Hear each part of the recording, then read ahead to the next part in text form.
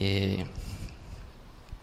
Muito bem, se eu não me engano, a gente comemorou o Natal, não é isso? Um dia desses? Natal um dia desses, e que bom que você está aqui. A gente ainda está meio nesse tema do Natal, né? E eu gostaria de compartilhar com vocês algumas coisas que eu refleti durante esse Natal e o que isso pode ter um impacto para a gente, até agora que a gente também começa a pensar assim, ano novo, né, planos. E essa é uma temporada muito legal, muito importante, onde a gente traça planos, né, onde a gente sonha com coisas para o nosso ano, para a nossa vida. E é legal a gente ter assim, um foco muito bem definido de como olhar as perspectivas, para onde a gente está olhando. Ou a gente ter assim, um lugar de onde a gente enxerga a nossa vida, os nossos planos. E por causa disso nós vamos falar sobre um tema que eu gosto muito, que é quando o céu ele encontra com a terra. Sabe esses momentos assim, espetaculares, milagrosos? A gente gosta de pensar, pois é, mas o céu encontra a terra de várias e várias maneiras. E o próprio Natal tem a ver com isso, né? Eu gostaria de passear com vocês por 3 textos. E a gente não vai demorar muito, não. O primeiro deles está lá em Lucas 2. A gente vai ler a passagem de 8 a 20. Depois vamos ler ali rapidamente Filipenses também, capítulo 2. E vamos terminar com Apocalipse 4, a sala do trono.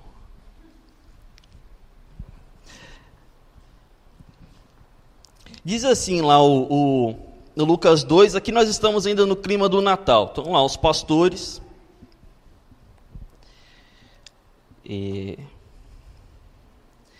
Isso mesmo, estava lá naquela região onde Jesus então estava, a família ali de Jesus estava. Havia pastores que estavam passando a noite nos campos, tomando conta dos rebanhos de ovelhas. Então o anjo do Senhor apareceu e a luz gloriosa do Senhor brilhou por cima dos pastores. Tá, e aqui começa o nosso teatro. Tá, a gente está com falta de atores e todo mundo mais, então vai ser um teatro só na imaginação de vocês. Mas imagina, tá aqui os pastores aqui no chão, tá, a galera aqui com... Por que pastores? A gente não sabe ao certo. Provavelmente eram aqueles que cuidavam do sacrifício do templo. Logo mais Jesus ele vai ser apresentado no templo. E os pastores eles cuidavam, se essa perspectiva está correta, seriam aquelas pessoas que cuidavam do sacrifício que iria para o templo. Então eles estavam prestes a ver o sacrifício definitivo. Aquela coisa judaizante de você sacrificar o cordeirinho para limpar o pecado, acabou. Então os pastores que estavam cuidando desse sacrifício, de repente eles vão testemunhar agora o Cordeiro de Deus, o sacrifício definitivo. Mas eram pessoas muito simples, pessoas assim, rústicas, né? E vem aquele luzão, né? Aquela coisa assim, de outro mundo. Vai imaginando aí. Eles ficaram com muito medo, mas o anjo disse: não tenham medo. Estou aqui a fim de trazer uma boa notícia para vocês. E ela será motivo de grande alegria também para todo o povo. Hoje mesmo na cidade de Davi, nasceu o Salvador de vocês, o Messias, o Senhor. Esta será a prova, esse será o sinal. Vocês vão encontrar uma criancinha enrolada em panos e deitada numa manjedoura. No mesmo instante, então, apareceu junto com esse anjo uma multidão de outros anjos, como se fosse um exército celestial. E eles cantavam. Essa junção de exército com cântico é muito interessante na Bíblia. Ela acontece algumas vezes. E eles cantam glória a Deus nas maiores alturas dos céus e paz na terra para as pessoas a quem Ele quer bem. Quando os anjos voltaram para o céu, os pastores disseram uns aos outros: então vamos até Belém, que é a cidade de Davi, para ver o que aconteceu. Vamos ver aquilo que o Senhor nos contou. Então eles foram depressa, encontraram Maria, José, e viram o menino realmente deitado na manjedoura. E o resto do texto, então, diz que os pastores contaram a experiência com os anjos, contaram tudo para Maria, José e o bebezinho que estava lá. E tudo que os anjos disseram realmente aconteceu. Então, aqui, né, a cena, o ato 1 dos pastores, o ato 1 do nosso teatrinho, os pastores e os anjos, ou então um encontro. Esse foi o momento em que o céu encontrou com a terra. Vem um anjo, depois aparece um exército de anjos, e esse tipo de invasão ele é muito interessante, né? Quando o céu encontra com a terra, ou na verdade o céu, né, invadindo a terra, sem pedir permissão, baixa o anjo. E é engraçado que ele proclama paz, né? A invasão dos céus na terra, ela traz paz, é um tipo de invasão benéfica.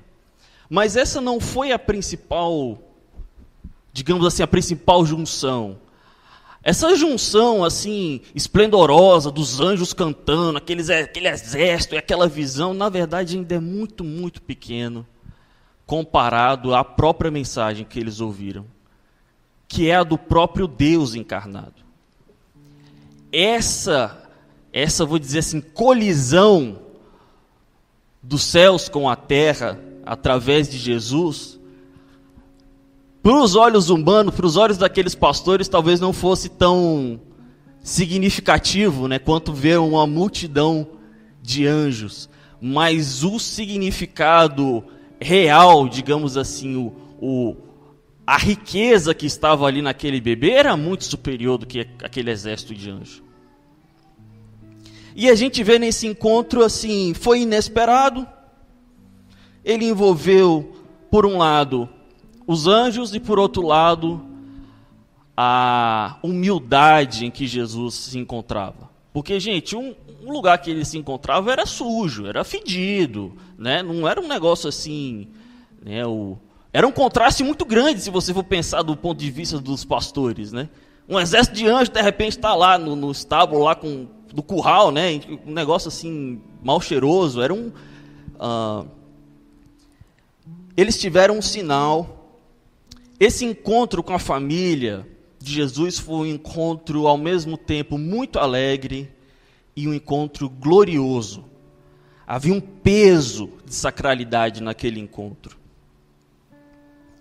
E eles foram ali para conhecer Jesus, para conhecer esse Senhor que havia nascido. Eles não foram ali para receber alguma coisa.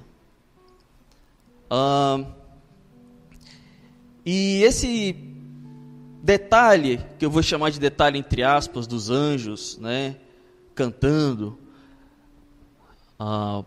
em louvor a Deus, e por que não ao próprio Jesus, que nessa condição aqui ainda é um bebezinho, ele vai se repetir também ali no na nossa próxima cena.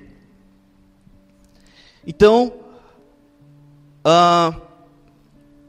pessoas muito humildes, pessoas assim que não eram distintas, tiveram um encontro, vou chamar assim, com o céu. Aí vem o pacotão todo, né? Jesus, a família de Jesus, os anjos e aquele negócio, tiveram experiência. Muito bem. E aí eu quero fazer o seguinte parêntese, assim, é quando termina o primeiro ato do teatro e aí vem aquele interlúdio, né? Já que o nosso teatro é muito, muito curto, então o interlúdio já chegou. Que é essa coisa do menino Jesus. Chega agora no Natal e eu escuto de novo muito essa coisa do menino Jesus. Bem, os pastores eles foram ver o bebezinho Jesus e aquilo foi um evento esplendoroso, foi um evento muito importante que aconteceu. E aquilo evoluiu para outras coisas, do tipo assim, o menino cresceu. E às vezes se a gente chega no Natal e congela aquele menino na manjedoura, né, quase que assim, bate uma foto, e aí fica naquela coisa, o menino Jesus te abençoe, o menino Jesus não sei o quê, a gente fala muito isso, né, o menino Jesus e tal. Gente, a gente pega algo magnífico que aconteceu e transforma, assim, numa bela história de Natal, né, num mito muito bonito. Mas é difícil, quando alguém fala isso para mim, o menino, eu escutei uma vez esse Natal, o menino Jesus te abençoe. Eu não sei o que eu faço com essa informação, porque o menino cresceu, gente. O menino cresceu, quando eu penso em Jesus, eu penso num homem já, né, feito, um homem formado, né,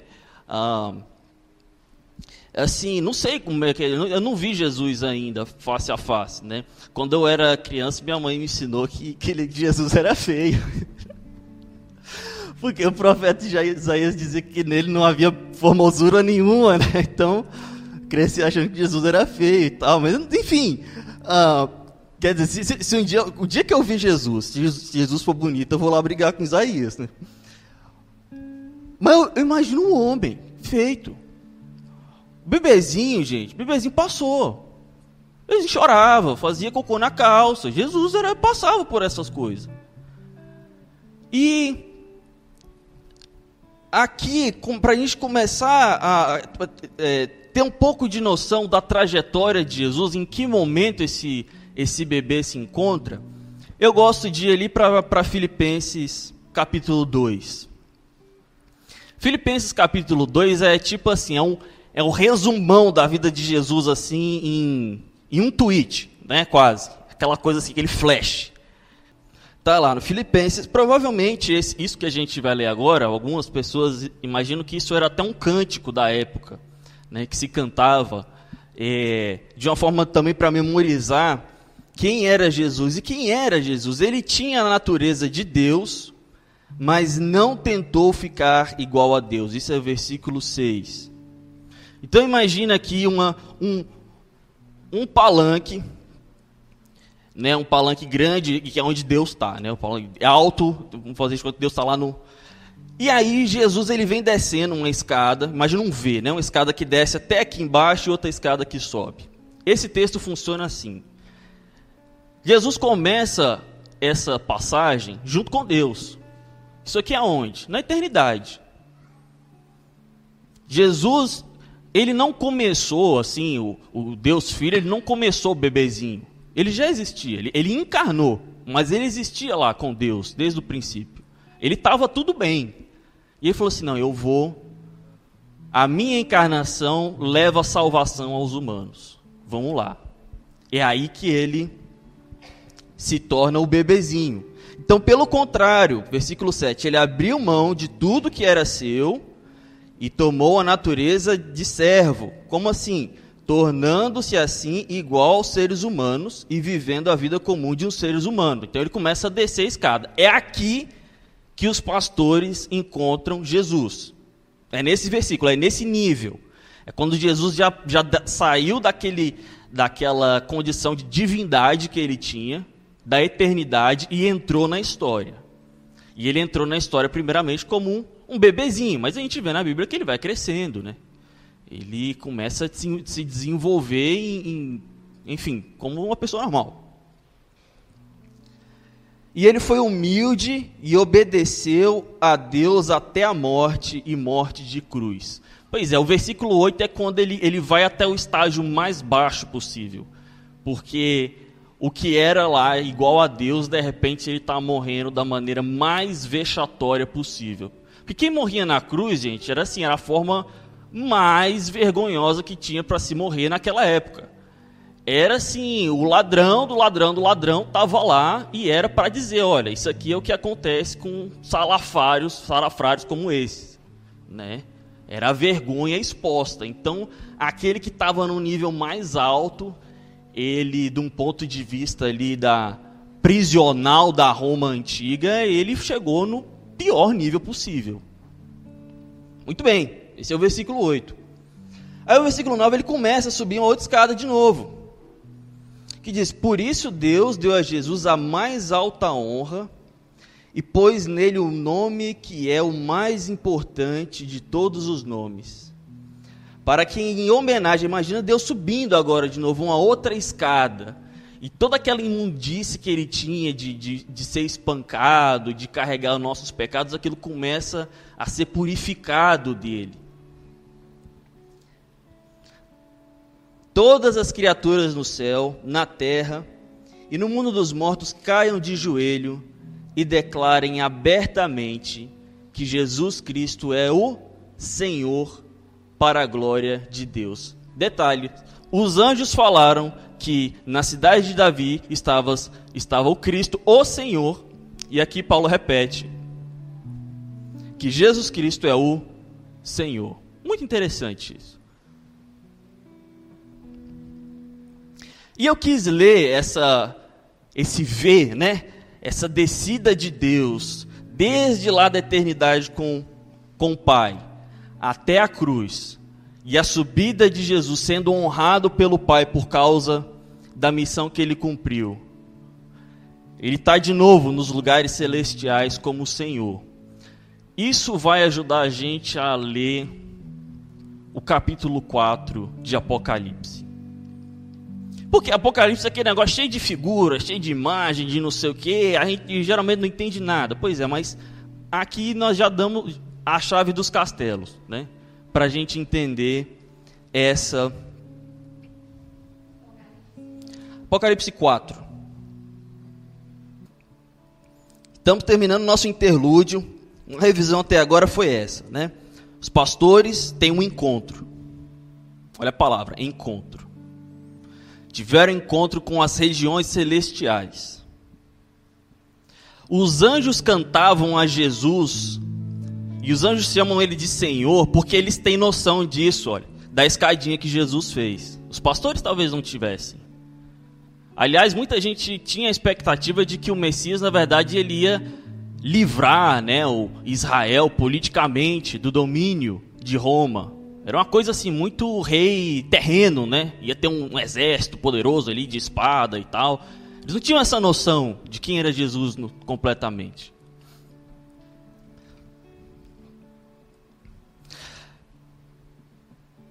Mas João, ele tem uma visão, ele tem um encontro. Um encontro em alguns aspectos muito parecido com o que os pastores tiveram. E ele conta, lá no capítulo 4 de Apocalipse, assim: depois disso eu tive uma outra visão e vi uma porta aberta no céu. E a voz que parecia o som de uma trombeta, e que antes havia falado comigo, disse assim: suba aqui e eu mostrarei a você o que precisa acontecer depois disso. Uma pausa. Quem fala com voz de trombeta para João no capítulo 1 é o próprio Senhor Jesus. E ele diz uma coisa muito interessante. Ele diz assim: suba aqui. Deixa eu tirar você da sua perspectiva. E João está morrendo de medo, gente. Porque esse momento aqui é um momento que a igreja está sendo muito perseguida. João está com medo da igreja acabar, de tanto que ela está sendo perseguida.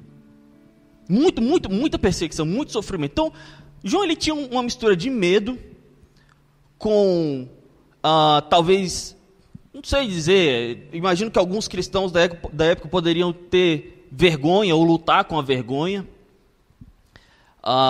Alguns cristãos dessa época poderiam lidar com uma incredulidade. E ele escuta uma voz dizendo assim: João, vem para cá. Vem ver as coisas da minha perspectiva, do meu ângulo. Só um pouquinho. Num instante, versículo 2: fui dominado pelo Espírito de Deus, e ali no céu estava um trono com alguém sentado nele. O seu rosto brilhava como brilham as pedras de jaspe e sárdio, E em volta do trono havia um arco-íris que brilhava como uma esmeralda. Ao redor do trono havia outros 24 tronos, nas quais estavam sentados 24 líderes, vestidos de branco e com coroas de ouro na cabeça. Quem são esses 24? Provavelmente, pessoal, nós temos 12 tribos de Israel no Antigo Testamento e 12 discípulos no Novo Testamento. Se somar os dois a 24, o que provavelmente isso está querendo dizer é o seguinte: olha, reinando com Jesus estão os judeus e os gentios. Está a velha aliança e a nova aliança. Todo mundo. Não é só para o do sangue, né, físico de Abraão, mas são para todos aqueles que também aceitaram a Jesus como Senhor e Salvador. Do trono saíam relâmpagos, estrondos e trovões. Geralmente, quando Deus se manifesta, inclusive no Antigo Testamento, essa é uma figura muito comum. Relâmpagos e trovões. Dele havia 7 tochas acesas, que são 7 Espíritos de Deus. Outra forma de você chamar o Espírito Santo. E em frente do trono havia uma coisa parecida com um mar de vidro, claro como o cristal. Gente, naquela época não tinha como fazer vidro que nem a gente conhece, não. Lá o rei, quando ele tinha o vidro mais polido que ele tinha lá, era que nem a colher da sua casa. Um negócio meio mais ou menos assim. Para você fazer um vidro assim polido como o cristal, era um negócio quase que impossível naquela época. Isso quer dizer o quê? Uma santidade de Deus diante do trono dele, uma pureza, né? Para você refinar e limpar aquele vidro várias vezes até ele chegar àquela condição. E em volta do trono, cada um dos seus lados estava com 4 seres vivos, cobertos de olhos na frente e atrás. Só coisa esquisita, né, gente? Vai imaginando aí, o teatro, né? O teatrinho está acontecendo. O primeiro desses seres parecia um leão, o segundo parecia um touro, o terceiro tinha uma cara parecida com a do ser humano, e o quarto parecia uma águia voando. Cada um desses 4 seres vivos tinham 6 asas. Estavam cobertas de olhos nos 2 lados, e de dia e de noite não paravam de cantar assim: Santo, Santo, Santo é o Senhor Deus Todo-Poderoso, que era, que é e que há de vir. Alguns vão dizer que esses 4 animais provavelmente se referem a características de Deus, como a força, né, majestade, a inteligência do ser humano, a águia de sobrevoar por cima, no sentido de superioridade. O que eu quero chamar aqui a atenção é, de novo, todo mundo cantando diante do trono. E cada vez que os 4 seres vivos cantavam hinos de glória, honra e agradecimento ao que estava sentado no trono e ao que vive para todo sempre, os 24 líderes caíam de joelhos diante dele e o adoravam. Atiravam as suas coroas diante do trono e diziam: Senhor nosso e nosso Deus, Tu és digno de receber glória, honra e poder, pois criastes todas as coisas, por Tua vontade foram criadas e existem. E aí termina o capítulo. Capítulo assim, bem iluminado, né? Tem esmeralda, jaspe, tá, um trem brilhando assim, e acaba o capítulo. E no capítulo 5, logo daqui a pouco a gente vai ver que no meio desse trono tinha um cordeiro. Um cordeiro assim que estava com a aparência de que ele havia sido machucado. E esse é o trono de Jesus. Quando eu penso em Jesus, eu penso nesse trono. Sabe que, apesar de Apocalipse ser um livro assim muito difícil nesse sentido, porque tem muitas imagens, a gente consegue perceber o real sentido do que está acontecendo. Existe algo muito é de uma santidade, de um poder tamanho. E o que está acontecendo aqui é tão tremendo que o João não tinha nem vocabulário para escrever. Às vezes a gente pensa assim, nossa, Apocalipse é muito abstrato, porque ele fica colocando essas figuras, né, que tem os olhos não sei aonde e tal. Na verdade, gente, esse capítulo aqui é a coisa mais concreta da Bíblia, é a coisa mais concreta do universo. É tão concreto, que nós que somos abstrato, nós que somos fumaça perto disso aqui. Isso aqui é tão sólido, isso aqui é tão real, que a gente, nesse momento aqui, sentado nessa cadeira, parecemos de mentirinha para perto dele. Como assim? Imagina você, tá? Nós estamos aqui, e tem aqui passando umas formigas, e as formiguinhas estão, de algum modo, escutando o que a gente está falando. E, gente, a formiga, para traduzir para outra o que ela está ouvindo, vai ser muito pobre. Porque a formiga, ela não, a capacidade cognitiva, intelectual, simbólica, afetiva de uma formiga, não dá para caber tudo que a gente está vivendo e comunicando aqui no dia de hoje. É muita coisa para a cabecinha dela. Então, quando ela comunicar para outra formiga, vai sair um negócio muito, muito esquisito, você não concorda? Muito tosco, muito cheio de imagens, muito... acho que eu vi um negócio mais ou menos assim, tal. O que será que é? É mais ou menos assim. O que está acontecendo nesse trono é tão esplendoroso que até para a gente descrever fica difícil. E aí, na verdade, acontece isso porque isso daqui é o que eu chamo assim, está carregado de realidade. Esse aqui é, digamos assim, o coração do universo. Qual que é o coração do universo? A sala do trono.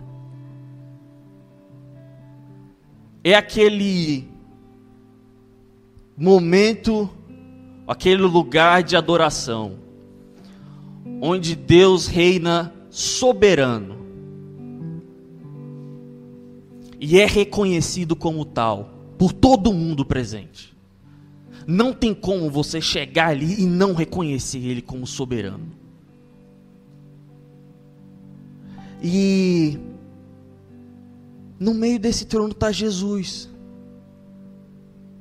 o cordeiro que foi imolado, o sacrifício definitivo.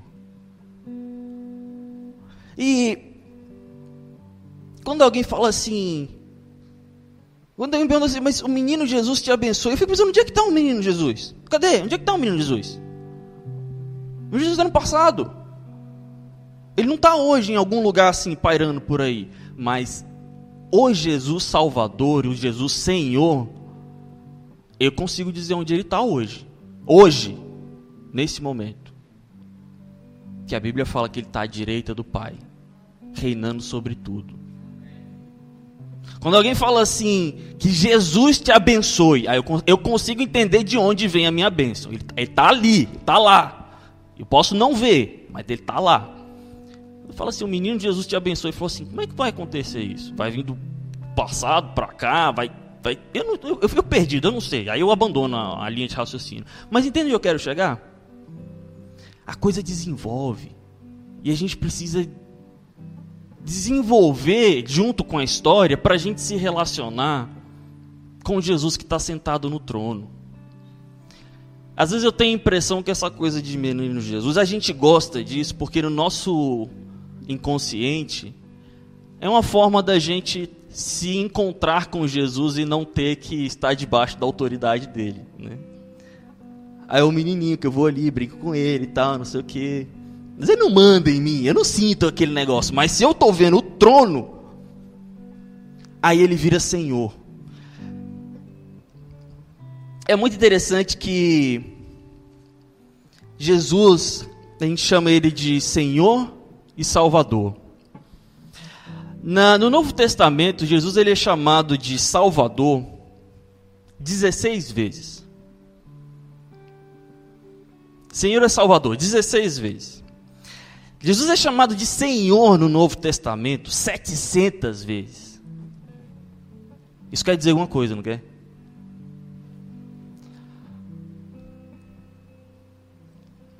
Até quando Jesus nos comissiona, ele diz assim: toda autoridade me foi dada nos céus e na terra.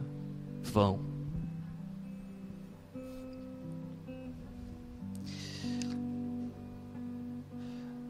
Os pastores, eles tinham um sinal em relação ao menino, mas os sinais, eles nos ajudam a perseguir e identificar o nosso encontro com Jesus. E aqui a gente volta para o tema do encontro. Os pastores tiveram um encontro. João teve um outro encontro. Os pastores tiveram um encontro com o menino Jesus. João teve um encontro com o homem Jesus, não apenas nessa terra, mas glorificado no céu. E eu gosto desse encontro de João porque o Jesus glorificado, ele está disponível para ser encontrado. Você pode encontrá-lo hoje, aqui, a qualquer momento. Aliás, ele quer ser encontrado. Ele não faria essa trajetória da escadinha, que foi bastante penosa, né? Para chegar lá do outro lado e falar assim: não quero ser encontrado. Não faz sentido. Ele quer ser achado. Aquilo que ele disse para João, ele está dizendo para mim e para você hoje: vem aqui para cima, sobe aqui. Vamos ver as coisas da minha perspectiva, do meu ângulo. Sabe, você que é o meu filho, minha filha, você tem se acostumado a ver as coisas pelo seu ângulo, assim, baseado no medo, baseado na culpa, na vergonha. Talvez quando você escuta falar dessa sala do trono, dessa santidade toda, você pensa assim: tá em um lugar que não é para mim. E Jesus está dizendo para você: esse lugar é para você. Esse lugar é para você. Eu morri naquela cruz para comprar para você uma passagem para esse lugar.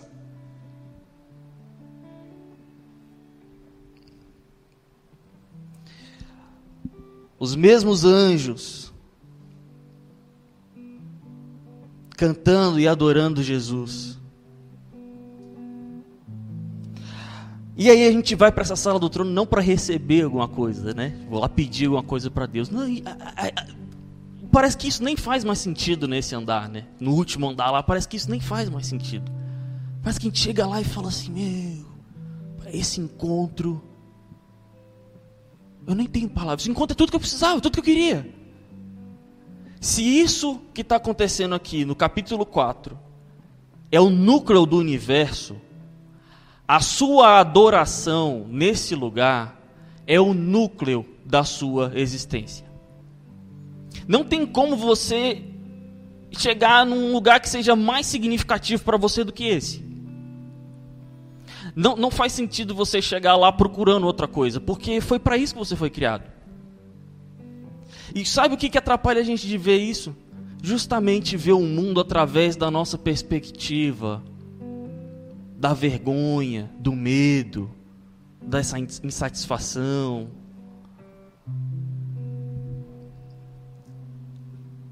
E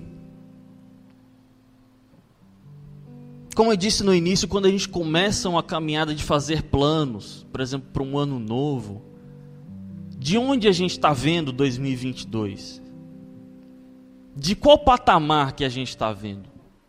Qual que é, assim, o meu objetivo de vida? Porque se o meu objetivo de vida não tem nada a ver com aquela sala e não passa por aquela sala, a gente vai perder a oportunidade do encontro.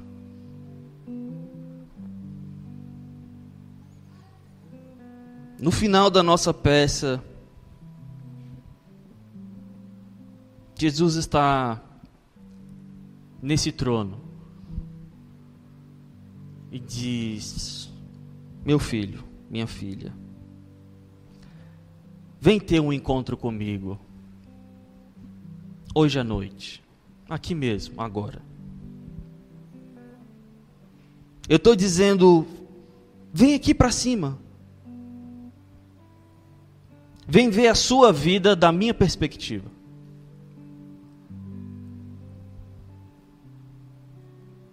Vem ver o que é o núcleo do universo, a sala do trono. Por causa do meu sangue, você é bem-vindo aqui. Por causa do meu sangue, você é bem-vindo aqui. Assim como esse lugar é o lugar central do universo, a sua adoração é o lugar central da sua vida. Não perca essa oportunidade. Nosso encontro significa tudo. Nosso encontro significa tudo. Reorganiza tudo. Redime todas as coisas. Vem cá e veja. E por isso eu quero dizer, adore. Me adore, Jesus diz. Você quer estar na sala do trono? Bem, você está na sala do trono, espiritualmente falando. Você não vê? Você está aqui.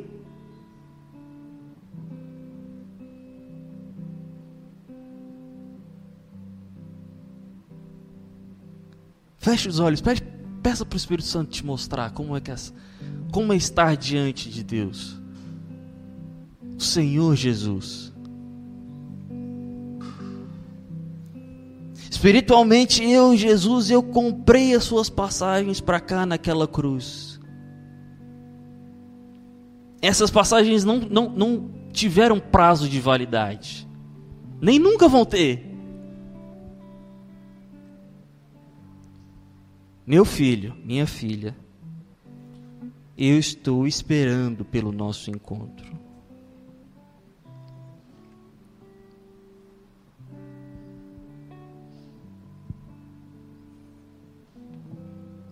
Meu querido irmão, minha querida irmã, eu não sei o que esse encontro significa para você hoje à noite. Talvez seja um encontro de salvação, no sentido de realmente se entregar a Ele pela primeira vez. Reconhecer Ele como Senhor. Pela primeira vez.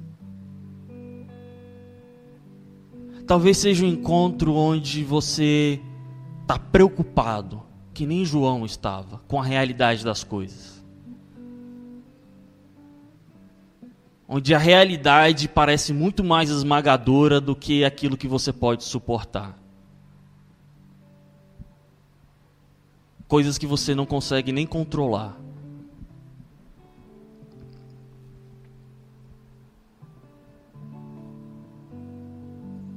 Aí você fala, eu não posso chegar na sala do trono, meu passado me persegue. Vai para a sala do trono. Porque ali é lugar para você, para o seu presente, para o seu passado e para o seu futuro. Vai para a sala do trono, porque ali todas as coisas são purificadas. Não tem como manchar a sala do trono. É as coisas que chegam ali é que são purificadas.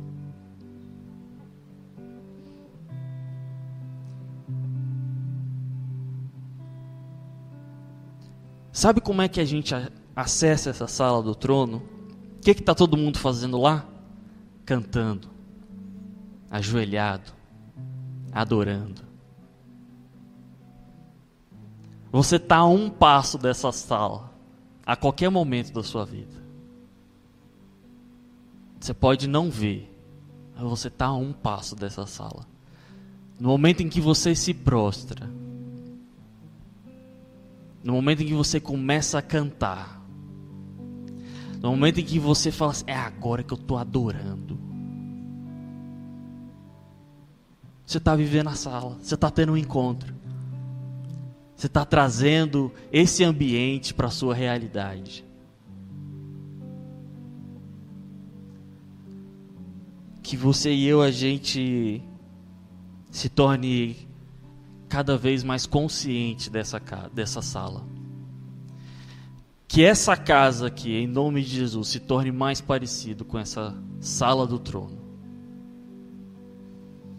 Esse é um lugar de bálsamo, esse é um lugar de restauração. E eu oro para que o Espírito Santo traga na sua vida agora as coisas que estão bloqueando você de entrar nessa sala, de viver essa sala, de viver o propósito da sua vida. Deus nos abençoe.